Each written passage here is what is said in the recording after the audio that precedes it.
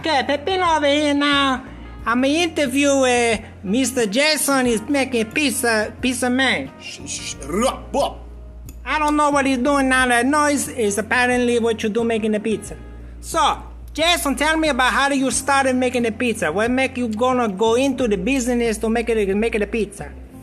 Well, I didn't know I was going to be making pizza at the beginning, but then I got an opportunity to make pizza, and then I became a natural, and then Florida Today actually did a story on me here at Pizza Vola saying that I have the best pizza in all of Florida. Florida Today, you're saying like fake news, like Donald Trump would say to you, No, fake news. That's real news, and I got a couple trophies to show it. Ah, shut up, you face, this interview is over.